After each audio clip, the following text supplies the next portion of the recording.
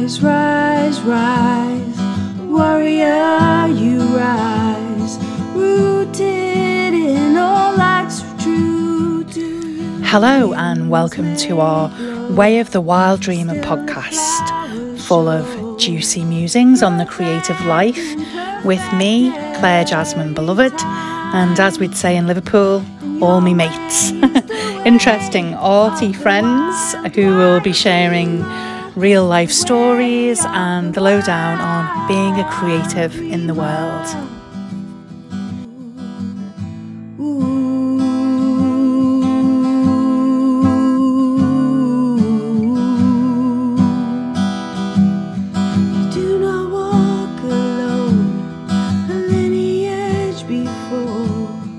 Do not walk alone. Do not walk alone. A lineage before, a lineage that flows.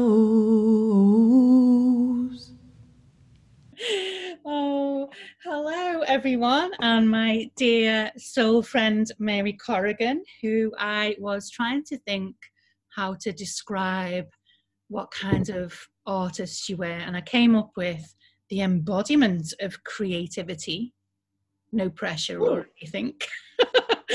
And I met you on a sofa in Wales many years ago now, and just a really beautiful friendship across the miles and the oceans, because Mary is from San Francisco, which always sounds so very glamorous. And we've co-created retreats together, met around the world doing crazy things. And it's just really beautiful. I think it's dead enriching having friends in different parts of the world, not only because you get to visit them, but also because you just, well, I feel like parts of me are kind of around the world as well. Like part of my energy with your friendship is in San Francisco, which I really love. So welcome, Mary. Thank you, Claire. I'm so delighted to be here with you this morning. It's a big thing to live up to, being the embodiment of creativity. Yeah, I'm not, well, we'll see about that. Yeah. Could you tell us something about what your creative life looks like and shows up like in the world? Yeah, so I'm, as we say here, a mature woman. So I'm 65. I've been doing this for a long time. I would say the way that creativity most shows up in my life is not so much through the medium, but through my my mental state, my spiritual state, how I approach life is really how my creativity shows up. And I've learned that over many years. It used to be very much attached to output and product and what I was doing. And in my younger years, a lot of my ego was invested in that. And it's like my friend Andra, that Claire also knows, often says, with each new decade comes a new level of not giving a shit. So it's like, so much. Yeah, the older I get, the more relaxed I kind of am about it. But, you know, in the past, I went on this whole journey in my early 40s because I was doing work that I realized the common thread was taking care of people I wasn't related to. And I had given birth to my daughter, which is probably one of the ultimate creative experiences for people who have the opportunity to do that. Not the only, but for me, it just opened up. I was having dreams about flying through the air with paint coming out of the ends of my wings. And so I dove into painting, didn't know anything about it.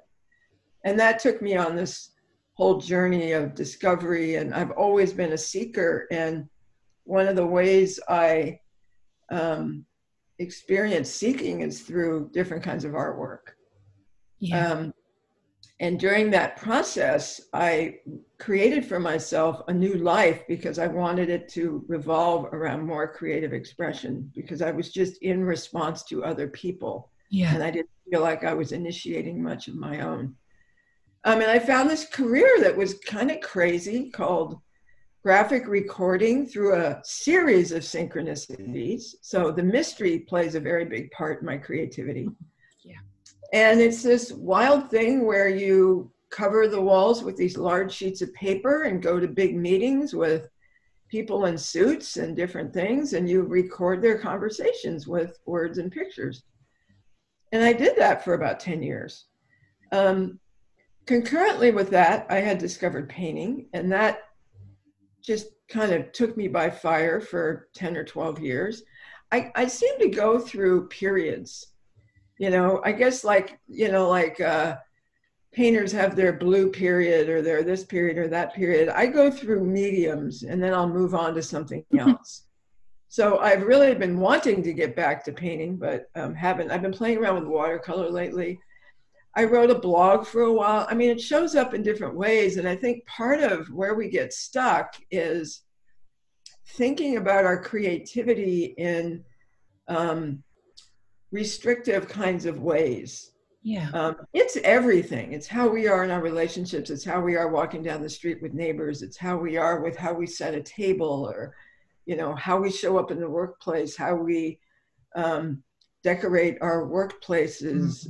It's all kinds of things. And another part of my process that was part of the synchronicity is I just kept saying yes to things that fed my heart. What follow what has heart and meaning for you has been one of my mantras and will never steer you wrong.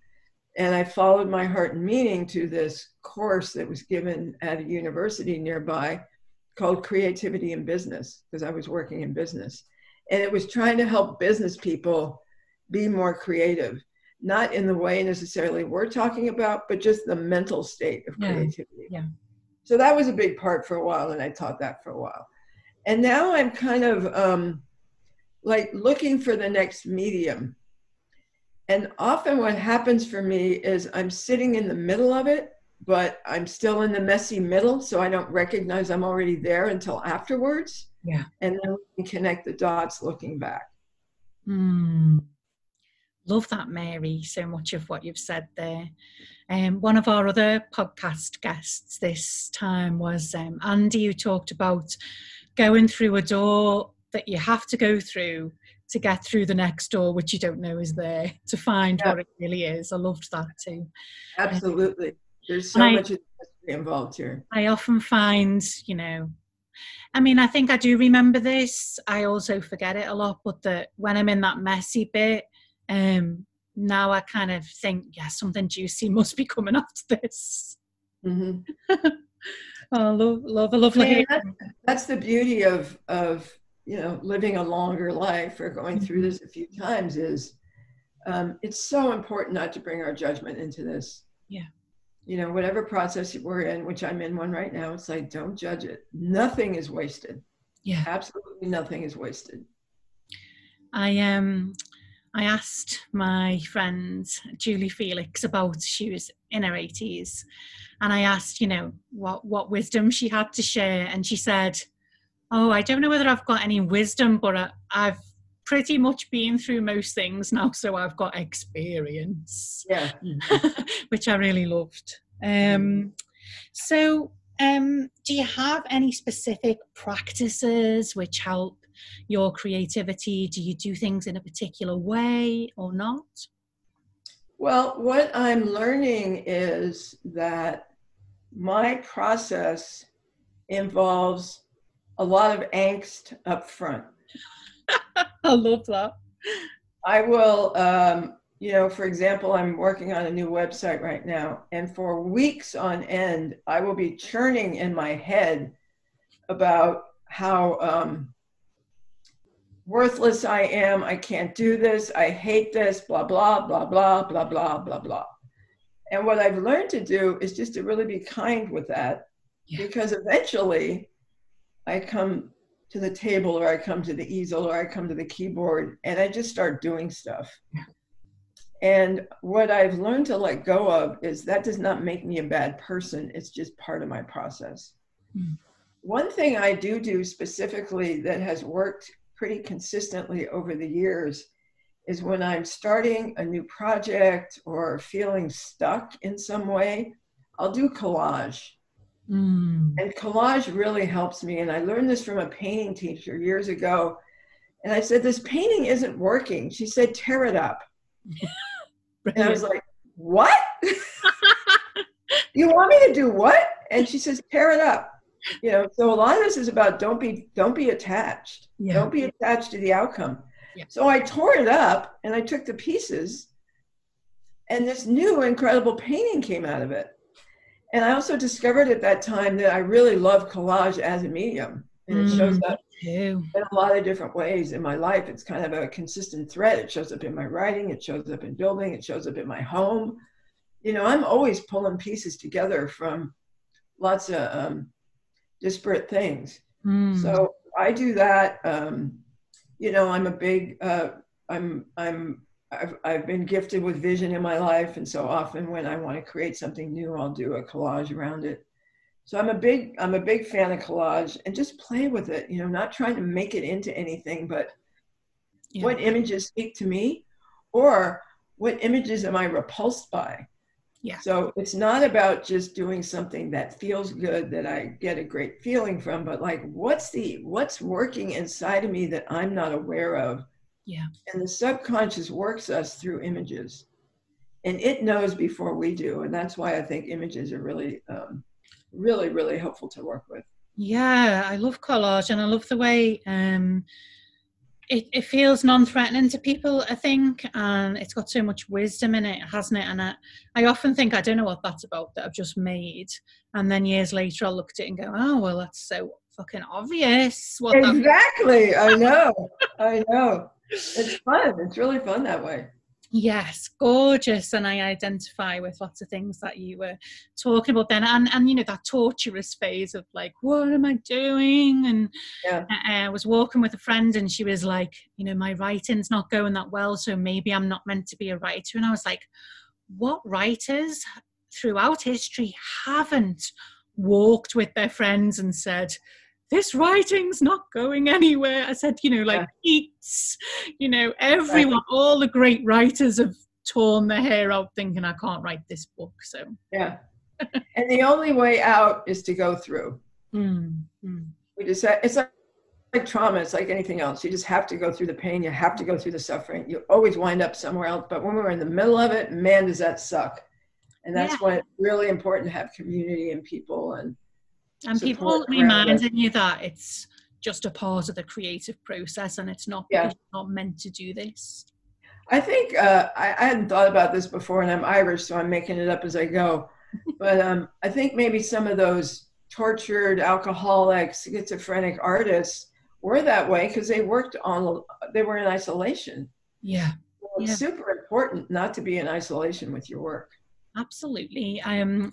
Maddie, who's another podcast contributor, she said yesterday that the critical voice is a lot louder when she's on her own. If she's like working with a group of people, hers quietens the critical voice and she gets more in the flow. So that was interesting.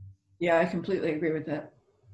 So how has it worked in your life with money and creativity, Mary? Because a lot of people I speak to are really interested in like, can I make money from this? Will that change my approach to creativity? What if people don't want to buy that? Should I make something that they want to buy? And all that goes with all of that. So what would you say about that?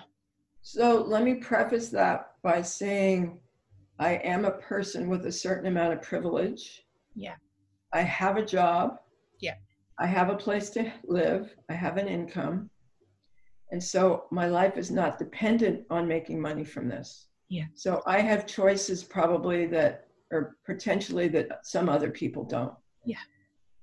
Any money I've made off my creativity has been by accident. And I'll give you an example. A couple years ago, I got bitten by a bug. I was spending time in my garden and I'm looking out on the garden and I'm thinking, this garden needs some flair. It needs something creative. And this question came into my mind: what would a Frida Kahlo birdhouse look like? And I'm a big proponent in creativity of following good questions.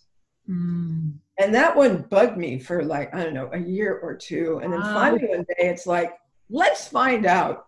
And I went into my garage and I had some old pieces of wood and I had a funky old saw that wasn't appropriate for the task at hand. But I'm hacking away and I'm trying to build something and nothing was working. And so I got on the phone and I started asking for help. And I told my brother what I needed. And he said, you need this particular kind of saw. And I have one. Would you like to borrow it? Wow, yeah.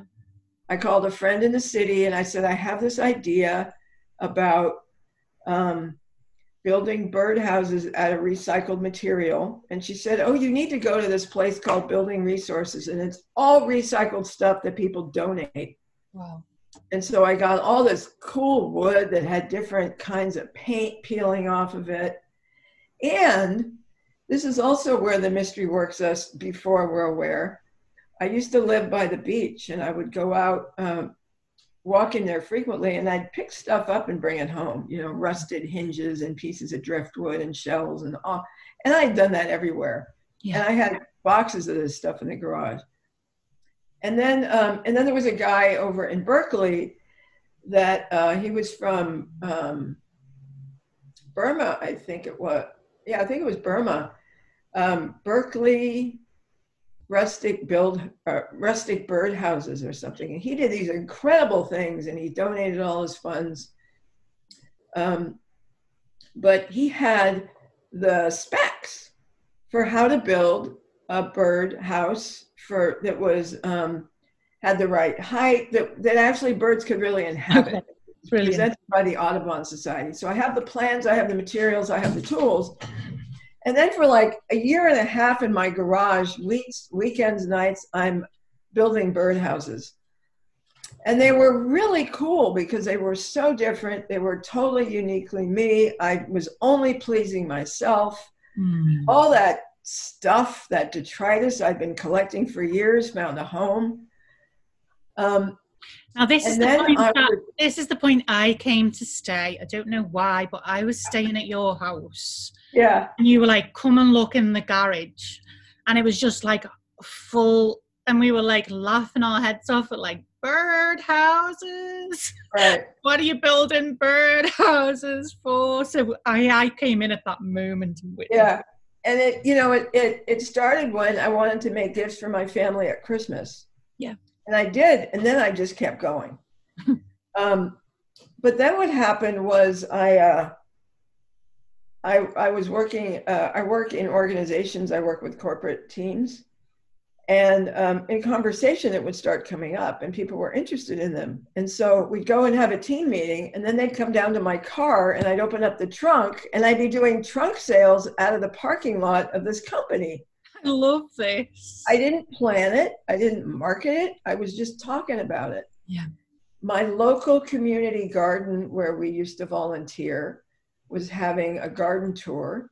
Yeah.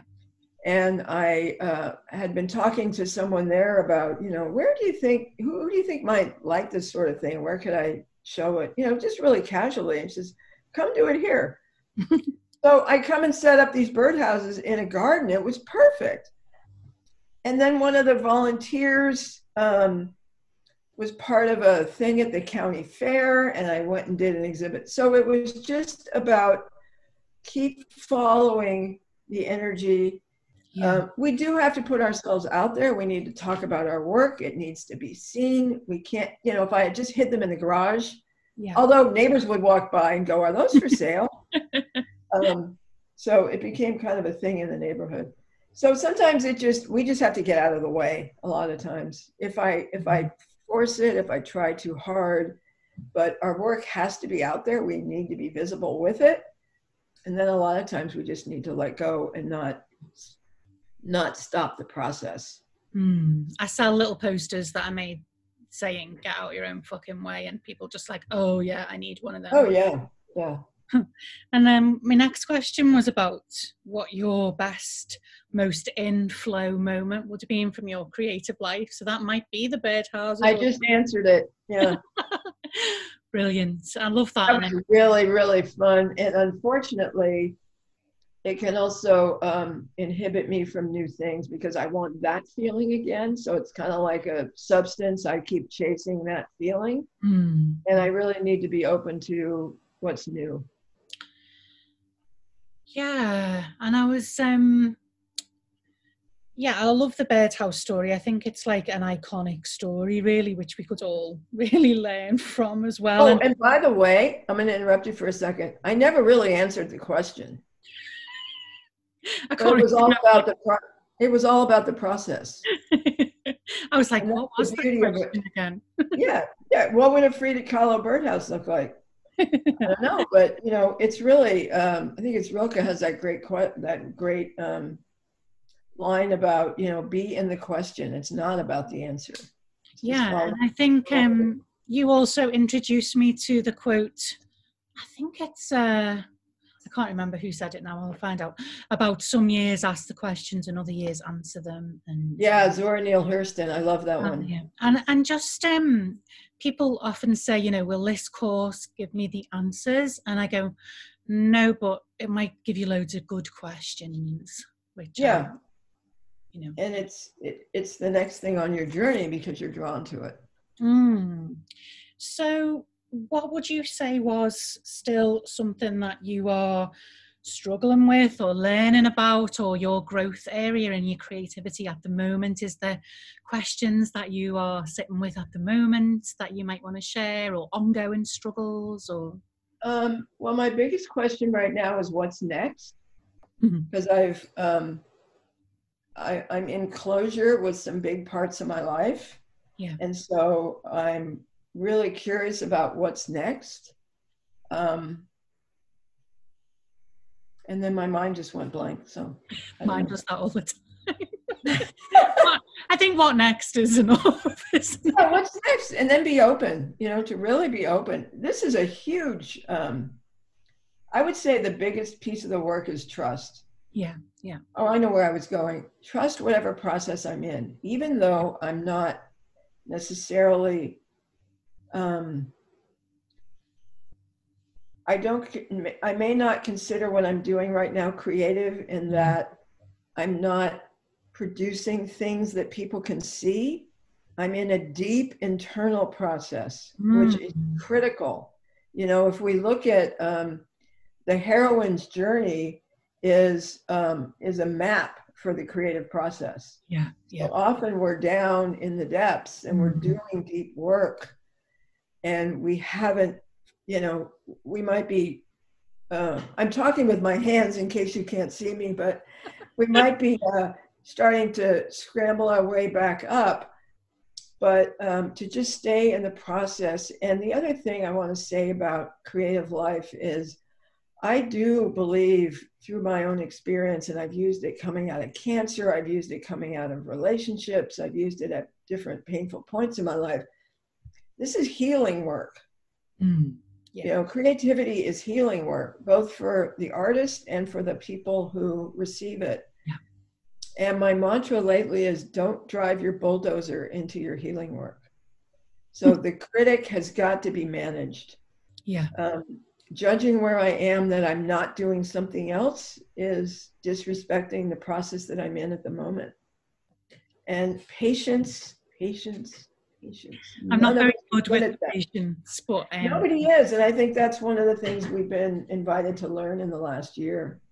It's patience, and let things unfold in their own time. If I rush it, it doesn't work so well. Yeah, I love that. I love the mantra that you've got there. And I also love, I mean, you know, the actual, when I'm producing a piece of artwork, like actually in the flow and painting, or is very little time compared to, you know, procrastinating about it, foraging for it, thinking about it, you know. And it would be very easy to get into like, God, I'm not really a proper artist because I don't really produce much. But actually that whole creative cycle of even being in the void and like not in the complete blankness, it's all part of what's produced at the end. So it's all part of being a creative, which I think people, miss that bit, that it's only the production of something. And that's capitalism really, that is given us that, And one other thing I'll say, because it just came up as you were speaking, I totally agree with you. Comparison is the cancer of creativity. Oh, yeah. And it's not even like a true comparison, because often people are like, God, I mean, people say to me, you're so prolific, you must be painting every minute, how much you produce. And I'm just like, you are in some big illusion about me. Right. We are infinitely creative in the stories we make up about other people's lives. And I think that's why it's really, for me, dead important to be honest and show up with all parts of me, because I remember talking to like a really successful workshop host, and she said like, I stole your workshops, they look full up. And she said, oh, I put full up, but I didn't get anyone on them. But I didn't want to say that. So, she said, nobody booked on this season. And I was like, right. So I think like we can so like project all this stuff onto people that isn't even happening. All the time. And what I so, Claire, appreciate about what you do is you're so honest in your process. And, your work is accessible to so many people and healing for so many people, because you're honest and you're raw and you put it all out there, and you're not making pretensions to be anything that you're not. And I've always really loved that about you. Oh, thanks so much, Mary. That means a lot. And you too. And I was thinking about our similarities and what attracts us probably to be friends. And I was thinking, what I love about you and your work is that you're like, okay, this is all about the birdhouses, even if it's not intentional. And then it'll be like, right, the next thing is something so different. And like, you might never make another birdhouse. I remember going to this workshop with this guy who's like this business guru. And he was like, what you do is you find something you're good at creatively, and maybe it's a 2-hour workshop that you give on it. You write the books on that thing, and then you just deliver that around the world for the rest of your life. And I was like, Jesus. Shoot me now. And like, I think I'm quite similar. Like, it's the season of doing that, and then I might never revisit that again.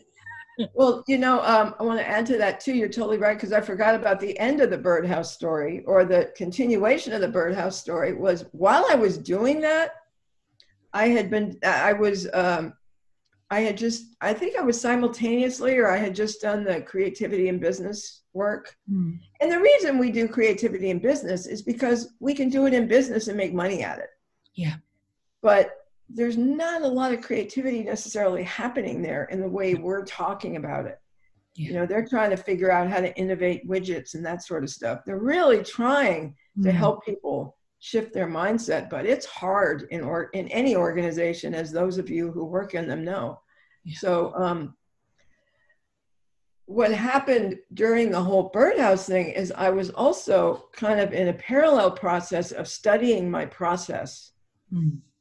And one day I was just done with birdhouses. It was like somebody flicked a switch and I was done. But what came next was I spent 5 years writing a blog on creativity for the rest of us that was all about everyday. Here's everyday things that ways in which we are created to help us realize that it's part of our nature. It's natural to us. There aren't artists and others. Yeah. We're all in this way, but there's been this kind of polarization and setup where the people who make money and get published and are in galleries are artists, and the rest of us are just kind of going along. But we all have some kind of creative vein, some kind of creative life working in us. And I think a lot of the work of our lives is to recreate that, because we all had it naturally as children. Yeah. And then as we started to progress, it got, it wasn't measured, it wasn't graded, it wasn't valued, and so we didn't do it as much. And also, what I've always known, but kind of really embedded in myself over the last 10 years is that, the magic, my line is the magic's at the margins. And I really think, I was laughing with someone the other day going, oh yeah, I'll be really famous 10 years after I've died, or 100 years after I've died. But I don't, and And it's like, I don't need to be accepted by the institutions of art in Liverpool, which I'm not, because I won't be, and that isn't where the magic is really. So trying to strive to be accepted as an artist. Mm-hmm. And also, I think if I never produce another thing, which is quite possible. I doubt it. But maybe not. I am still an artist. I don't have to be producing to be an artist. It's what my soul is, really. Yeah.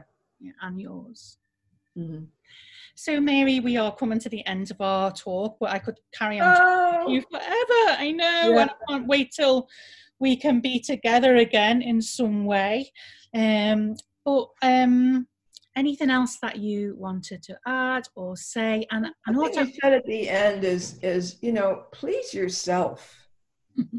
I mean, any time in life, either in art or in conversation or in our work, anytime we're just focused on the other, we're not really being true to what has heart and meaning for us. So, we just started the season of spring, and in a tradition I study, it's the season of the healer, which is all about pay attention to what has heart and meaning. Mm. So I think if you do that, you will find pleasure, you will find joy, you will find yourself, you will learn more about yourself. And the more you can divorce that from outside approval, outside approval, really, the happier you're going to be. And then people may be attracted to it because it's you. It's not your version of someone else. It's you. Yeah, exactly. You've got so many brilliant mantras, Mary. I mean, I use lots of them in my life that are from you.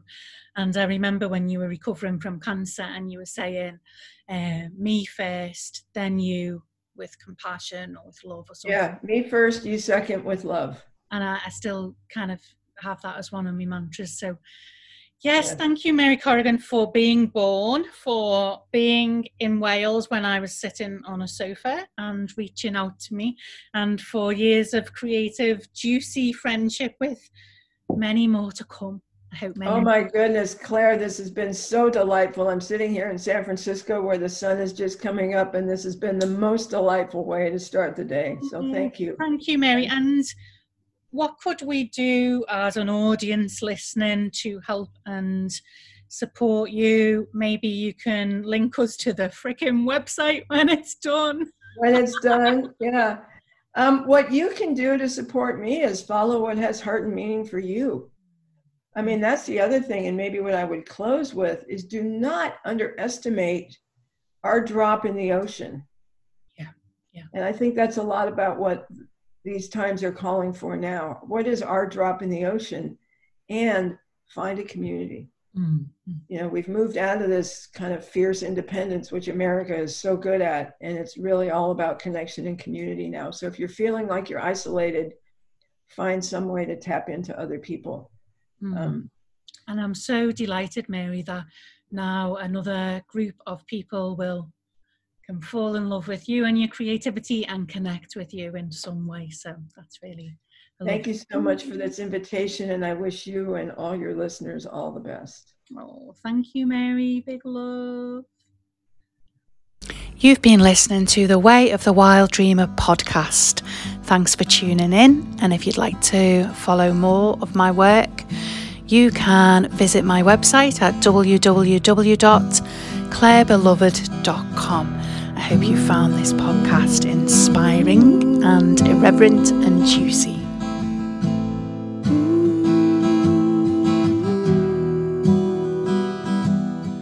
Living your way, creative day by day. Your dreams are birds taking flight.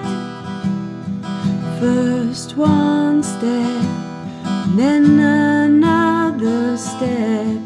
Watch as it comes to life. This is the way of the wild, wild dreamer. The way of the wild dreamer. This is the way of the wild, wild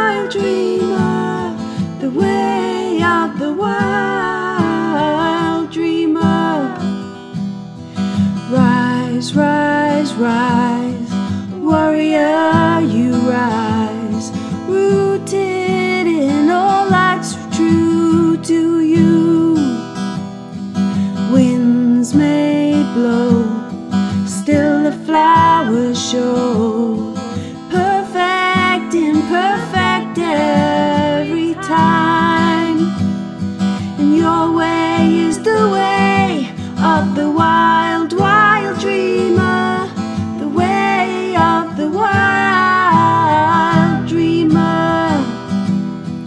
Your way is the way of the wild, wild dreamer, the way of the wild dreamer.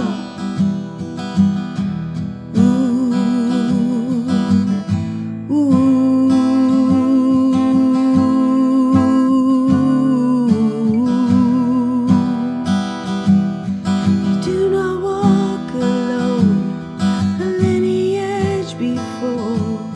You do not walk alone.